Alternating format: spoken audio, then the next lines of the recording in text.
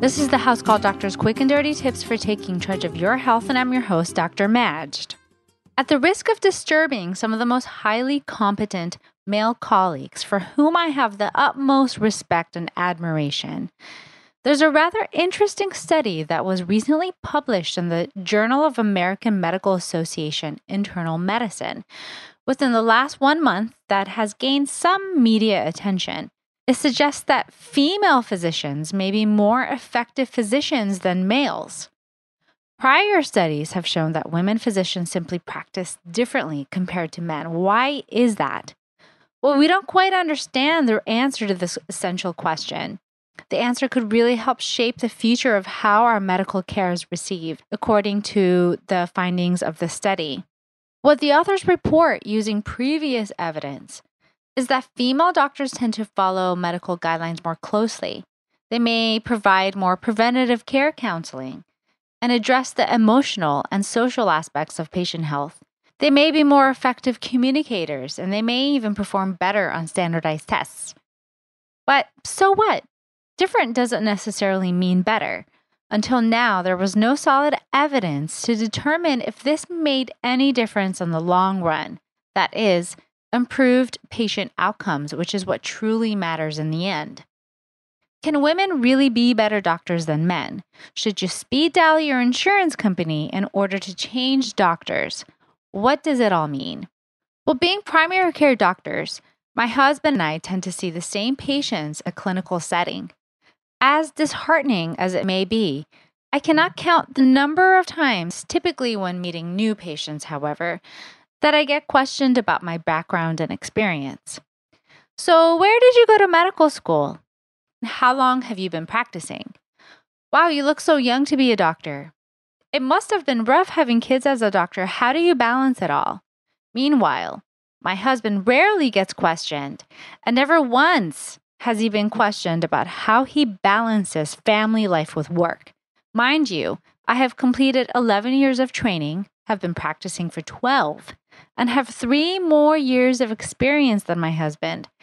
And if you do the math, you can calculate my age, but please don't. So what happened here? Is there truly a double standard? Well, let's find out what the study shows. Just like any other new research finding, we need to first dissect the details of the study to determine how it pertains to the rest of us. First of all, the study was done in the inpatient setting, not in the outpatient clinics. The researchers studied approximately 1.5 million hospitalized Medicare patients from 2011 to 2014 who were taken care of by general internal medicine physicians, both male and female doctors. They then measured 2 outcomes that the authors of the study regarded as reflections of success. Number 1, 30-day mortality. They looked at how many of these hospitalized patients actually died within 30 days of being hospitalized. And number 2, 30-day readmissions. They looked at how many of the patients had to be readmitted after being released from the hospital, suggesting that they may have been discharged too soon or perhaps without proper follow-up instructions or care. Patients cared for by female hospitalists had a small, but still statistically significantly lower rate of both measures when compared to male physicians. In fact, according to the study, 32,000 more lives a year could be saved if you were taken care of by female physicians in this same way. Surely the power of the study, which is a term that reflects the number of subjects, in this case 1.5 million hospital visits, makes the study a very interesting one. Compare this to case studies that include only about a handful or less of enrolled patients, and those types of studies have what we call a low power and are deemed to be weaker evidence. But like all studies, there are also a few drawbacks to note when interpreting the results when it comes to your personal medical care.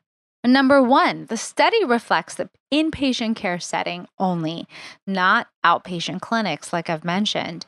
Therefore, it's not easy to extrapolate information like this one to your primary care physician, who is likely the physician that you see the most often. Number 2, it excludes specialist care. It examined general internist performance only, meaning in the hospital. Number 3, it excludes patients less than age 65. Number 4, in medicine, data needs to be corroborated and repeated multiple times before well acceptance into mainstream medicine. But here is what it does suggest. Women are certainly not any less competent than men, in case you had any doubts. Unfortunately, however, women physicians are paid on average of $20,000 less a year than their male counterparts and are less likely to receive promotions within the medical field. According to the authors of this study, throw in our study about better outcomes, and those differences in salary and promotions become particularly unconscionable, they state. With the rising cost of healthcare, the cost of saving 32,000 more lives per year cannot even compare to closing the salary gap between male and female physicians. Hence, hiring more women physicians is well worth the cost savings. In my own practice, as a female physician, do I practice medicine close to physician guidelines? Do I practice preventative medicine? And do I believe in the importance of psychosocial aspects of medicine? Well, if you follow my articles or podcasts, or if you allow the opportunity to get to know me as a physician, then you know the answers to these questions. I have to admit that so does my husband. Am I a better doctor than my husband? No way. We both have our strengths and weaknesses as physicians, and humans for that matter. However, I am definitely as competent and experienced and should really be as equally trusted and respected. My own patients that get to know me do also know this about me. So in conclusion, it's about time that we not only close the gender pay gap in this country across all career fields, but to also finally break away from the gender stereotypes, even in medicine. Your doctor may not fit the typical male, Caucasian, older, eyeglass-wearing profile of the generations past. And if you judge a book by its cover, unfortunately, you may miss out on a great opportunity to receive perhaps some of the greatest medical care. Share your ideas and learn more quick and dirty tips with us on the House Call Doctors Facebook, Twitter, and Pinterest pages. And if you learned anything here today, or you simply enjoy all things medical, you can also listen and subscribe to the House Call Doctor podcast on iTunes, Spotify, SoundCloud, Google Play, and Stitcher.